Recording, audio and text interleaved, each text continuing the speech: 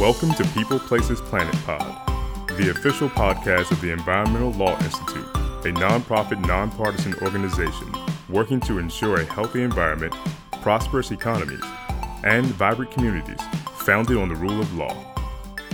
Albany, Indiana is a town of just under 240,000 people, about a 20-minute drive northeast of Muncie and 4 hours southeast of Chicago.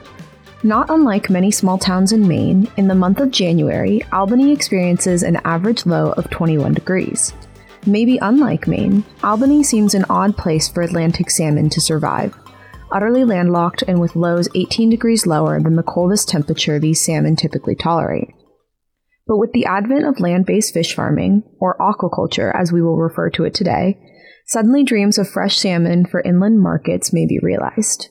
But as with all new innovations, this one does not come without its challenges. Welcome to this week's episode of the People, Places, Planet podcast. My name is Georgia Ray, and I am your host. Today, I have the pleasure of speaking with my colleagues Cynthia Harris, Elisa Torres Soto, and Irene Jandok about a research report all of us worked on and are preparing to release as we record this. Our topic is sustainable land-based aquaculture. We will talk about the best sustainability practices, challenges to implementation, and positive models. Throughout the episode, you will hear from each of us, and at one point, I will actually hand the interview mic over to our wonderful podcast intern, Jenny Sang, and take the interviewee chair myself. We will each talk about various aspects of land-based aquaculture, breaking down the complicated regulatory framework, looking at a couple of facilities here in the United States, and finishing off with best practices for sustainability moving forward. Our first interviewee is Elisa Torres Soto. She is a staff attorney here at ELI. Her work currently focuses on domestic and international projects, particularly in the Inter-American region. Elisa, thank you for being here today. Thank you for having me, Georgia. So I wanted to start this episode with you and talk to you first because I feel like you have a knack for setting the scene when it comes to everything aquaculture. So for the newcomers in the audience, what is land-based aquaculture and how does it depart from marine aquaculture? So aquaculture is basically farming in water. It is breeding, raising, and harvesting fish, shellfish, and aquatic plants, and people have engaged in aquaculture for thousands of years. Marine finfish aquaculture is typically done in net pens, which are enclosed floating cages. This cage holds the fish and allows the water to flow through the pen freely. Land-based aquaculture, on the other hand, as the name suggests, is a type of aquaculture that raises marine organisms above ground in artificial ponds or enclosed structures like tanks. Recirculating aquaculture system, RAS for short, is a type of land-based aquaculture that is sealed off from the natural environment. It replaces the natural flow of the water of the sea or lakes with water filtration and recirculation system. RAS is distinguished by the reuse of water in the system, often over 90% reuse, and sometimes even reaching 99%. This high level of reuse of the water is made possible by mechanical and biological treatments developed to eliminate ammonia, as well as treating pH, controlling temperature, removing solids, adding oxygen, and degassing, for example. Thank you. I think that was super helpful. Can you continue by giving our listeners a rough sketch of the impetus for our work in particular, our approach, and what we found?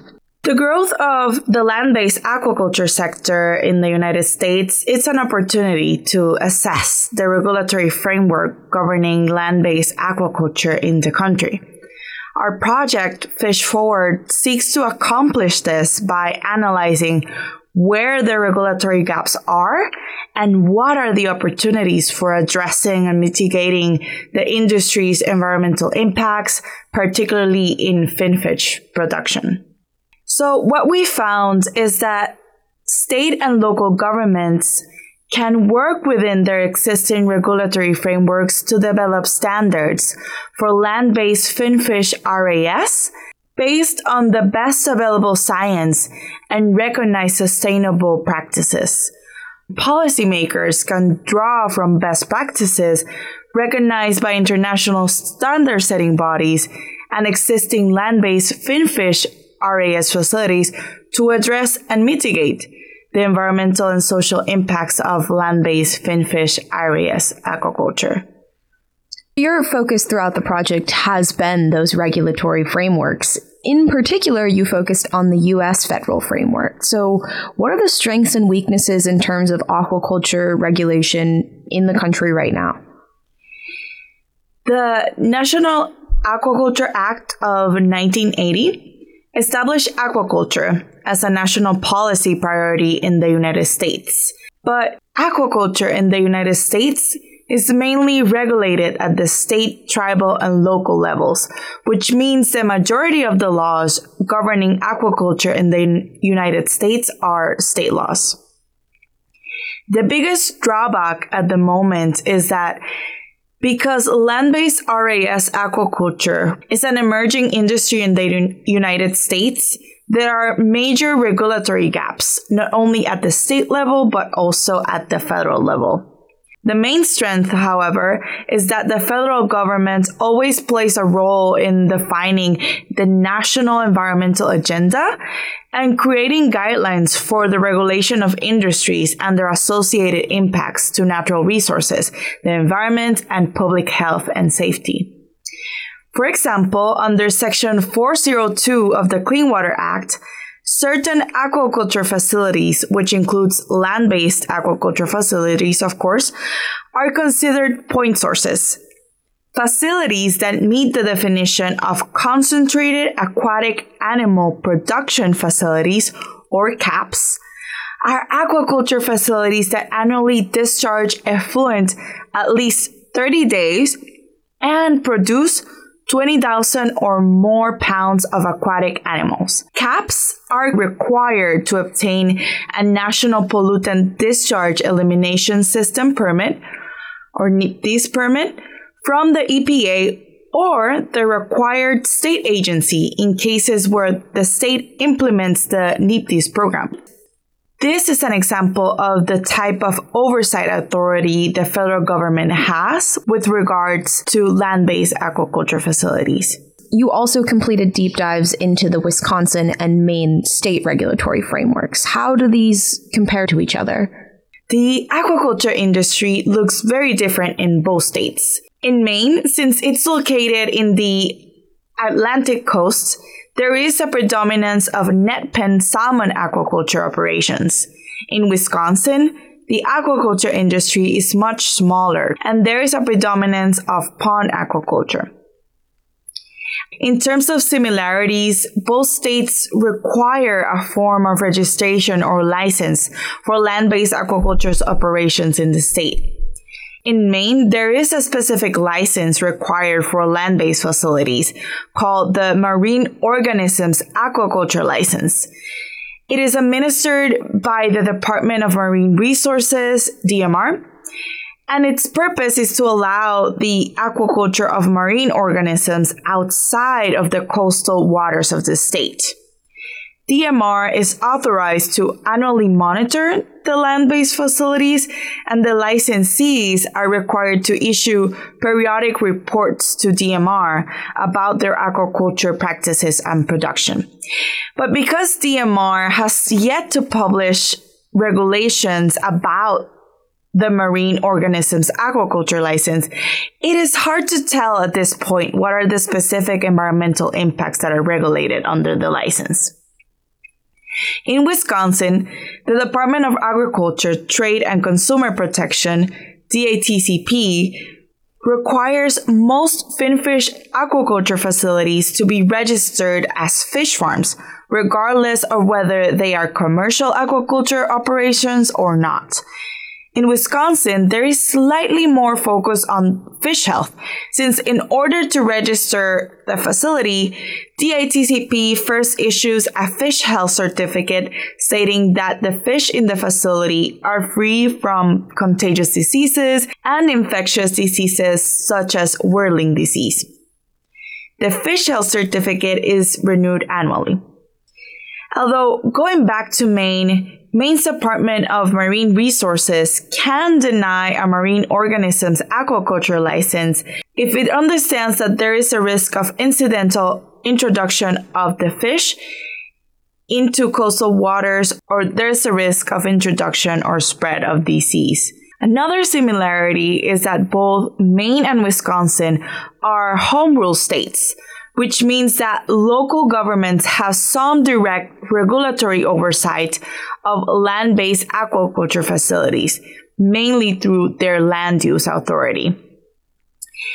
In Maine, there is strong emphasis on the protection of coastal and marine habitats and species from the impacts of major developments like an industrial land-based aquaculture facility.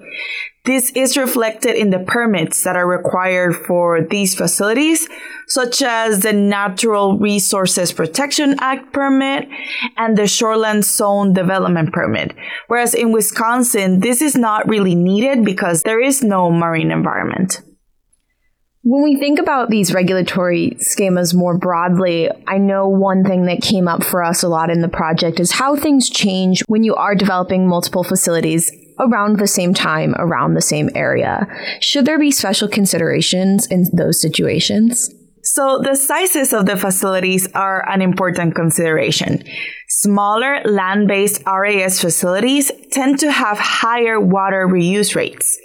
Industrial land-based RAS facilities, on the other hand, naturally demand more water and thus discharge more effluents containing nitrogen, phosphorus, pH, and even thermal discharges. Multiple facilities discharging nutrient-heavy effluents may have significant cumulative impacts to the marine and coastal environments if they're located within the same area. Also, RAS is an energy-intensive process, so the demand on electricity of multiple industrial facilities connected to the energy grid would definitely impact the state's overall carbon footprint. Well, thank you for all of that information and for talking with me today. Thanks, Georgia. For this segment, I'd like to introduce another person on our team, Jenny. Jenny is a rising senior at UC Berkeley studying environmental science and public policy, and she is our podcast intern for the semester. So now I'll hand the interviewer mic over to Jenny so I can answer some questions about this project myself. Thank you so much for your introduction, Georgia. I'm happy to be here. I'm super excited to close out my last week as an interviewer for this podcast. And so, Georgia, to start us off on this episode, I know that not all RAS is made equal. There's often a misconception that because of the word recirculating, there's no water discharge or effluent from these systems. Can you explain a little more to our audience about the different levels of RAS and how they might be able to categorize different facilities? Definitely. So this is something that we hear a lot from people who are new to the world of recirculating aquaculture systems. So I think a really helpful way to think about it is through the lens of intensity, which is a guideline presented by FAO, or the Food and Agriculture Organization of the United Nations. When we think about land-based aquaculture, or, a term you might be more familiar with is fish farming, you think about your traditional type of fish farming, which is going to be that flow-through system. So that's where water is being introduced through the system and then immediately leaves the system after use in the tanks. What makes recirculating aquaculture different is that it recirculates that water. So rather than pulling in new water every time, there's a cleaning of the water and a reuse of it, or at least that's the theory behind it. What we've actually seen in practice is that some of these aquaculture systems are not really using water more efficiently than those flow-through systems, or are not using them as efficiently as they could be. So that's where this designation of intensity comes in. A super intensive, that's kind of the best RAS system, uses 0.3 cubic meters of water per kilogram of fish produced each year. An intensive system is going to use 1 cubic meter of water. A low-level system is going to use 3 cubic meters of water, all of those per kilogram of fish produced each year. And then we see something like a flow-through system that's going to use 30 cubic meters of water per kilogram each year. So there is a big differentiation even between that low-level system and a flow-through system. And, as Jenny, as you said, not all facilities are created equal. So a good example is something like the Nordic facility in Humboldt County, California. So that facility says that it reuses 99% of water. And sometimes when people talk about RAS systems, they like to just look at that percentage of reuse as their only figure for understanding the water consumption. But Nordic is still inputting 12.5 million gallons per day of water to the facility. This is something that policymakers and community members alike should be paying close attention to. Not all RAS systems are really that judicious when it comes to water usage, so just because that RAS label has been slapped on the facility doesn't necessarily mean that it's going to be more water efficient, even though that's kind of the promise and the premise of RAS. So now, on the other hand, you have facilities like Superior Fresh in Wisconsin. This facility uses what is termed as an aquaponics system, so aqua for aquaculture and ponics for hydroponics. And that means that they actually grow leafy greens as well as raise Atlantic salmon on the same campus. And that creates a water reuse cycle between the plants and the fish. So the fish, use the water, they swim in the water and release effluent into the water. And then the plants are actually able to clean that water in a really natural cycle between those two.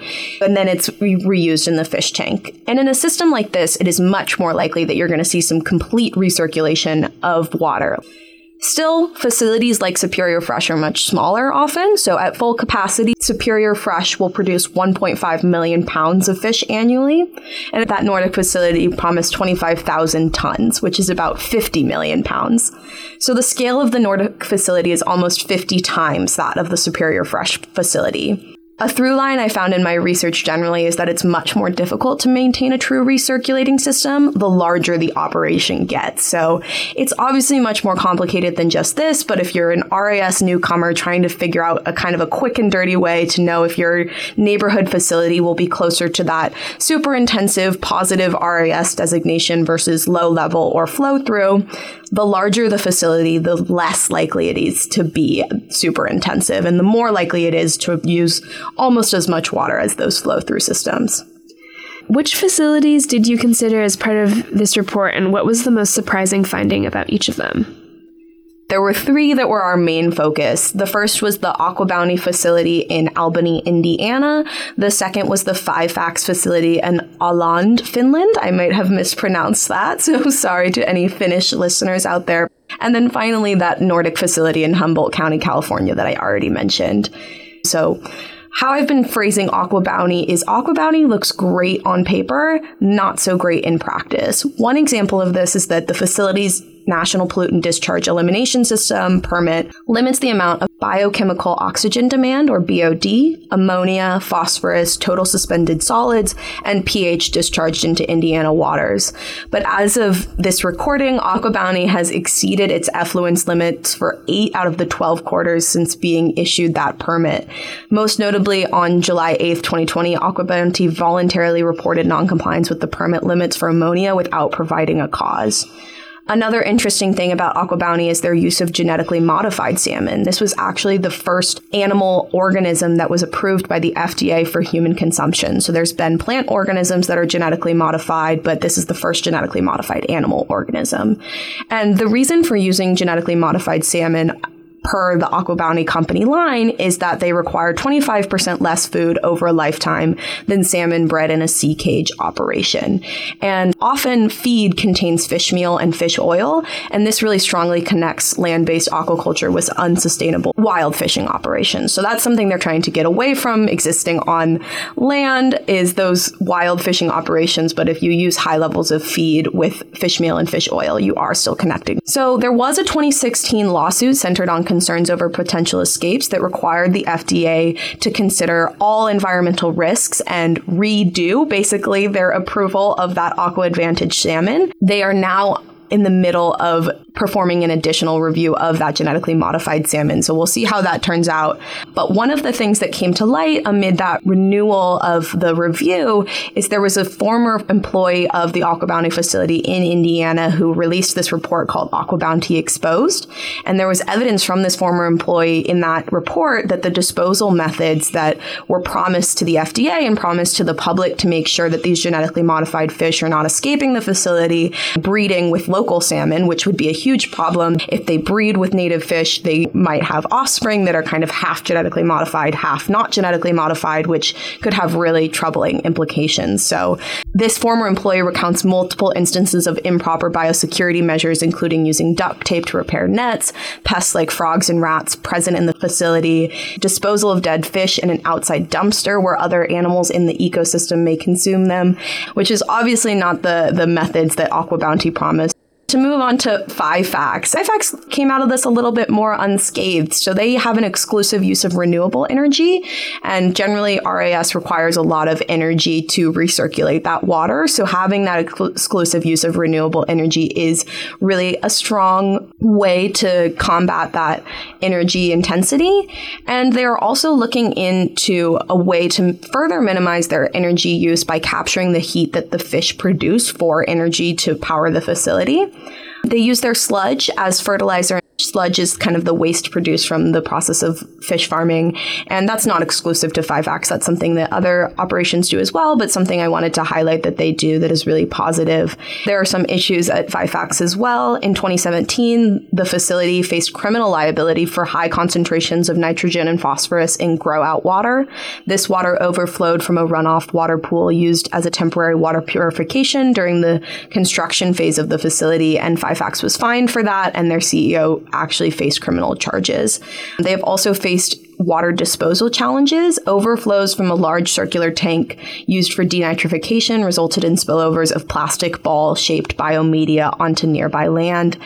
And then finally, the GHG emissions associated with bringing their eggs to the 5FAX facility are really high as they transport those eggs from South Africa. So that's a little bit of the kind of state of affairs at 5FAX. And then the most surprising thing I learned about Nordic is that it's being built on a former brownfield site, or a current brownfield site, a former industrial site.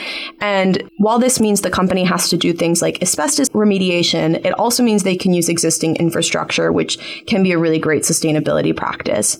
And it's definitely best in terms of sustainability to locate these facilities on brownfields rather than doing things like proposing a development on previously untouched land for this land-based aquaculture, which is an industrial and potentially hazardous operation. And so now to get more into your evaluation process for these facilities, what are some of the environmental metrics that you've used when evaluating each of them, and how did they perform? Yeah, good question. So I feel like I talked a little bit about how they performed here. So I might just speak a little more generally about what we considered environmentally throughout the report. And that was waste, land and water discharge, water consumption, ecosystem impacts, feed, energy, water quality, GHG emissions, and land use. So at its best, here is what land-based recirculating aquaculture promises to do in each of those realms. So in terms of waste, treatment of sludge is more manageable than waste disposal mechanisms in marine aquaculture. You can imagine that waste in a sea cage operation is going to go straight into the ocean, whereas in a land-based facility, there's a lot more opportunity to control that.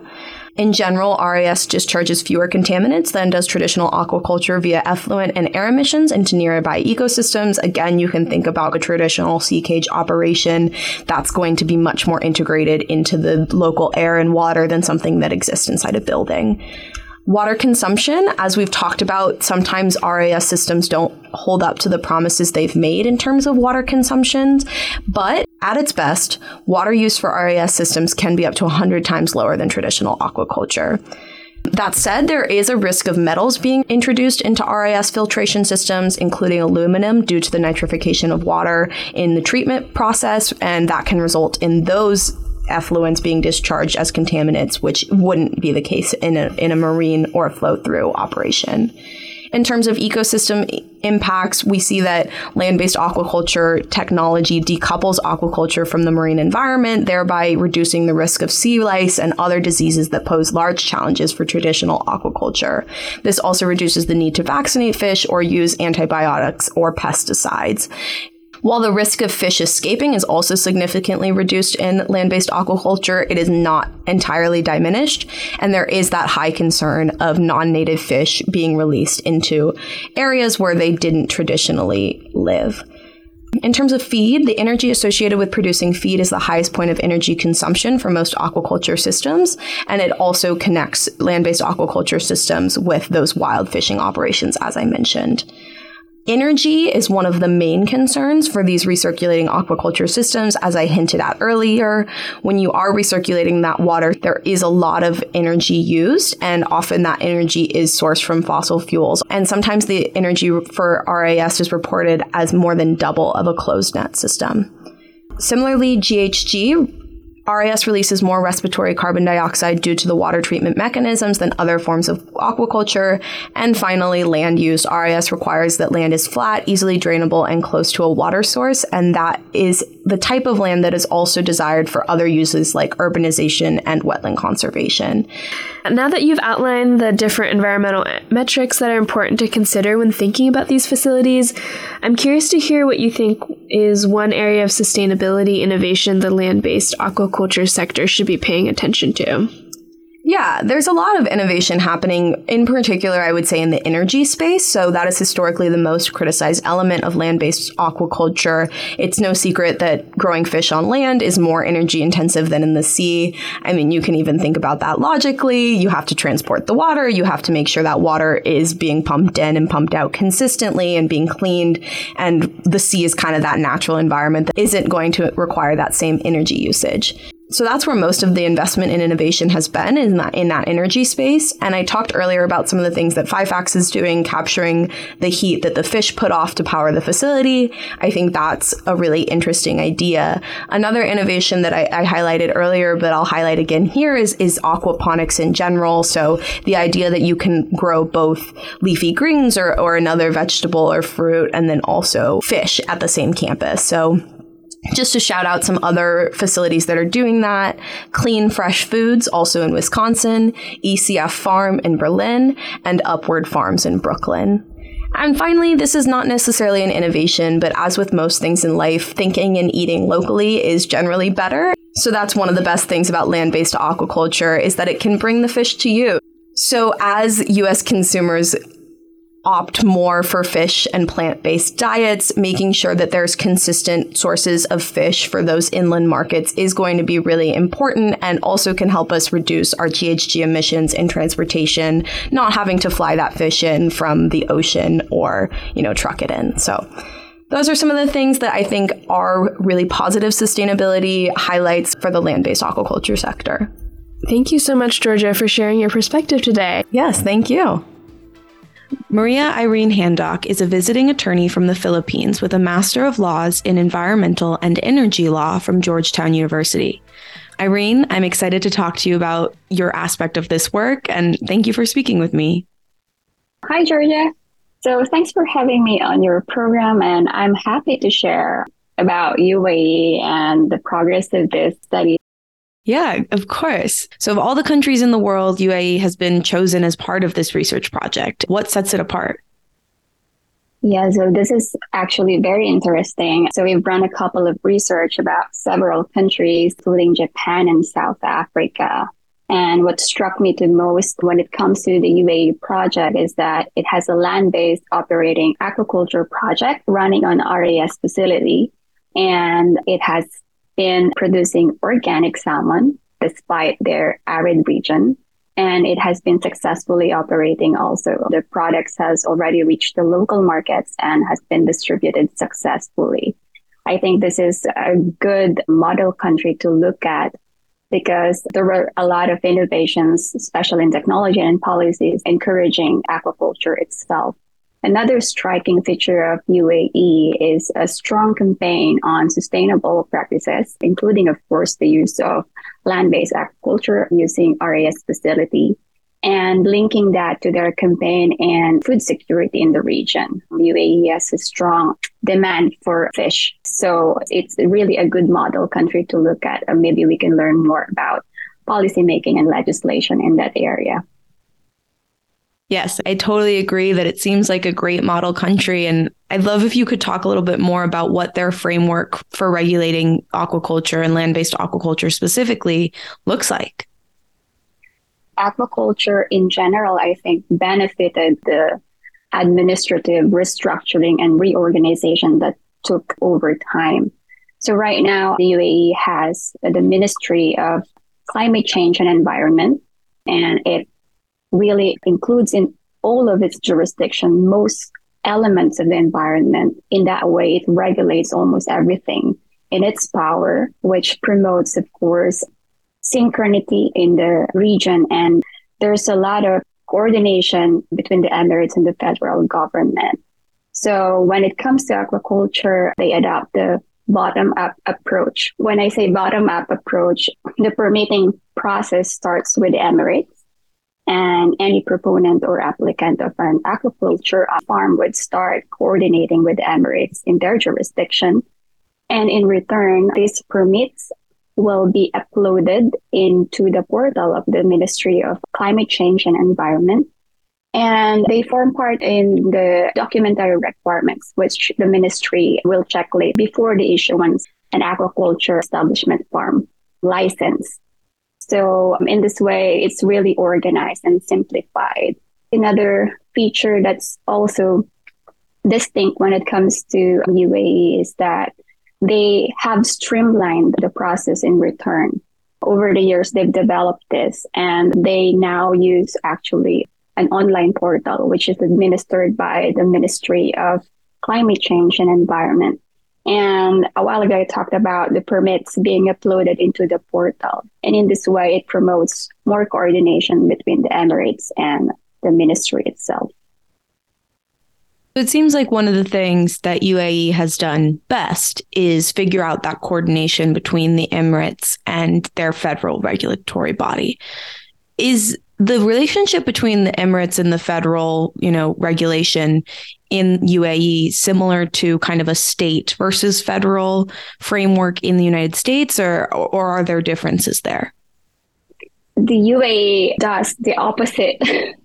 They have federal structures, but here in the states are more independent in their own jurisdiction. In the UAE, at least when it comes to the aquaculture regulation, there is a close coordination between the states and the federal government because of the creation of the Ministry of Climate Change and Environment, which ultimately oversees everything in the UAE region. So in part, in the states, it's very different in a way that the states will always have their own independence when it comes to overseeing their projects in their own jurisdiction, subject, of course, to some federal legislation and federal rules that would be applicable also, depending on the types of industry. Given those differences, how could, as you know, we first started working on this paper using Maine as our scope of focus. So how could a state like Maine, per se, learn from UAE, even though there are those differences? Right. Similarly, of course, they can apply what we have learned from them, especially when it comes to the streamlining process. Even if their structures are different or their administrative organization and institutions are differently designed, we can pick up most probably the lessons when it comes to the streamlining process that the UAE is implementing. As I've said a while ago, the UAE has adopted the streamlining process through their online portal. In the same way, the states, I think, can adopt this by creating most probably an online portal also where they can regulate and oversee almost all of the requirements. So the states in themselves can oversee the progress of these projects and at the same time promote a more coordinated regulation when it comes to aquaculture projects and owners. So I think that's a really strong lesson that we can also apply in the States. Well, thank you for giving voice to that lesson and your insights more generally on the UAE and its regulatory framework. I appreciate you being here. Thanks for having me, Georgia. Finally, we have our project manager, Cynthia Harris. Cynthia, thank you for joining me. A pleasure to be here. So I wanted to end this episode with you as the project manager. You're also a researcher on this project, specifically looking at Canada and California, as well as developing a case study for the recently approved Nordic Aquafarms facility in Humboldt County, California. After hearing from Elisa and Irene about the US and UAE, as well as Wisconsin and Maine, I'd love to know how you would sum up these two other jurisdictions.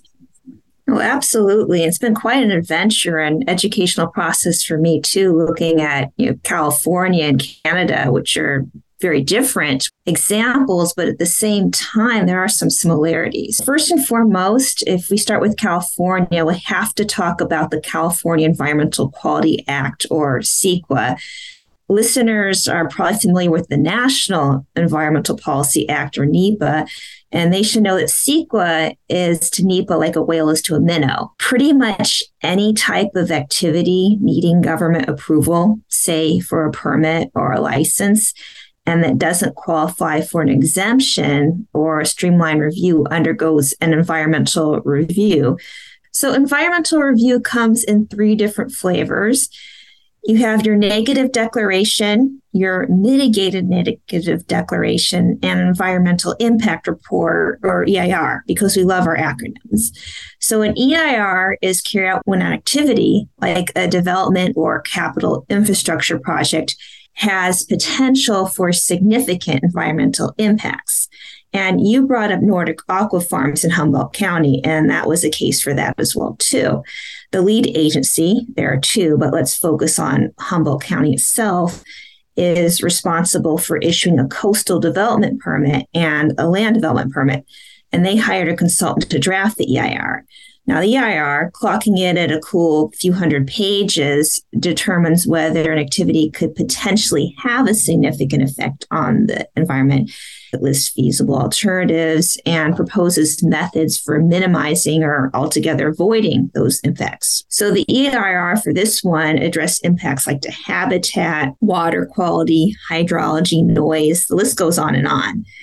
And the county planning staff consulted with responsible agencies, which also play a role in approving the project. So, for example, the Regional Quality Control Board and the California Coastal Commission, as well as trustee agencies, which have jurisdiction over natural resources like the State Department of Fish and Wildlife.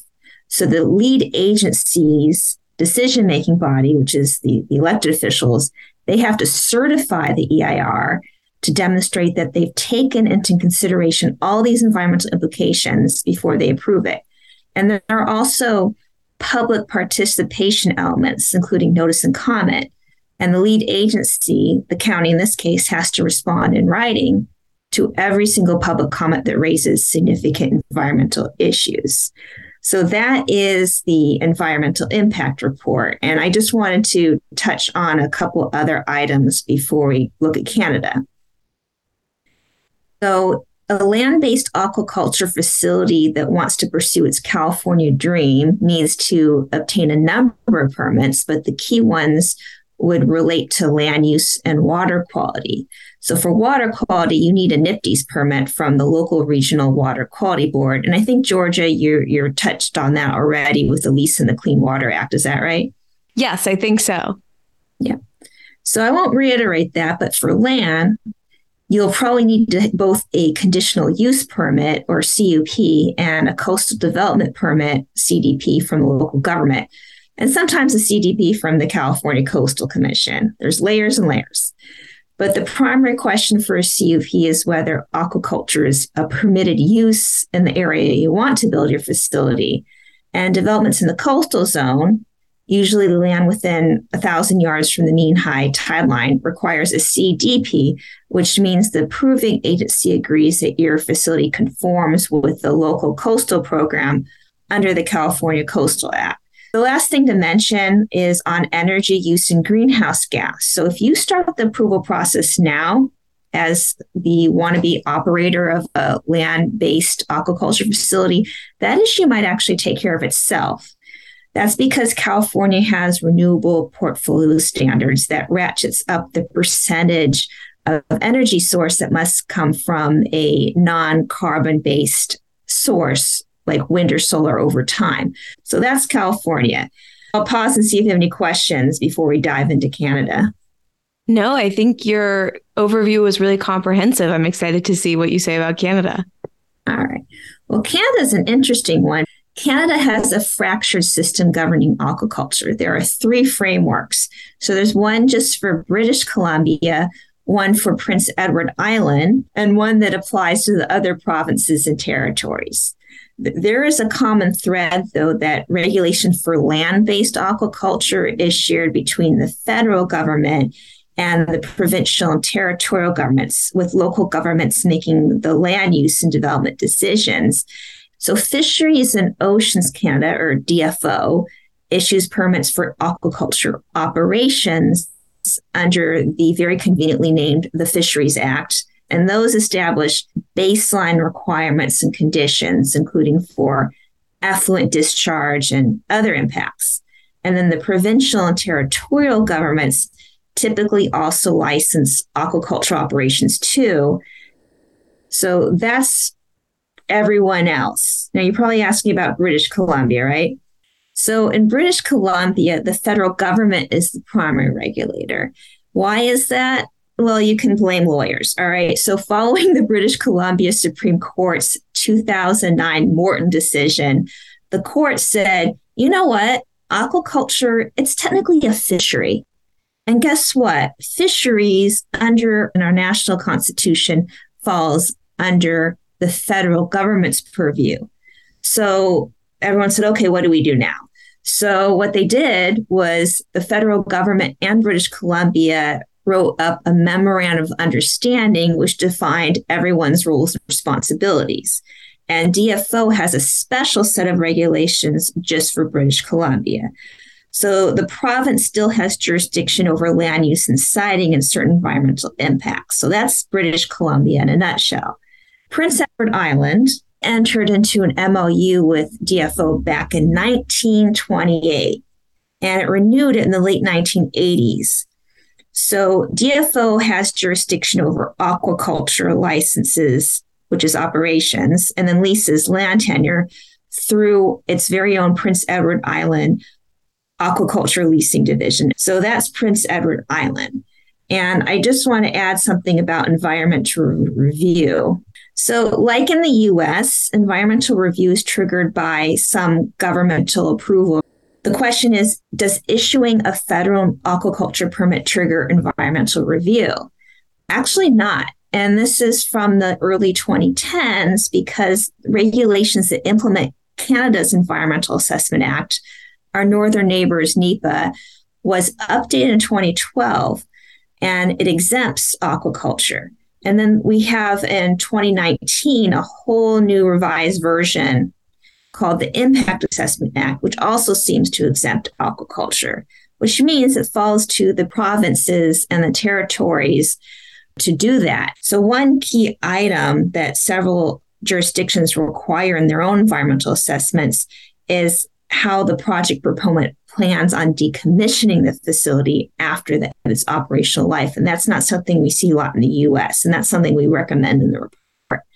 But all this may change after going through all that, Georgia, making you listen to that, is Canada recognizes that the system's pretty messy, to say the least, and it's been working on a unified approach, a federal aquaculture act. So we'll just have to wait and see on that. As you're speaking through all of these different regulatory mechanisms within Canada, with California, and definitely you mentioned at least one point an area where that could be a recommendation for the United States, something Canada's doing that we could co-opt, thinking even about what Elisa and Irene talked about in their areas of interest. What are some of these strong policy recommendations that we're getting for state and local officials when it comes to regulating land-based aquaculture in their backyards? That's an excellent question. I would see a really strong environmental review requirement and one that incorporates public input. Some states actually do have their own, what are called mini NEPAs. The joke is that California came first, and the federal NEPA is actually a mini CEQA. So California, if you want to get a sense of a very, very robust environmental review framework, you can look at California.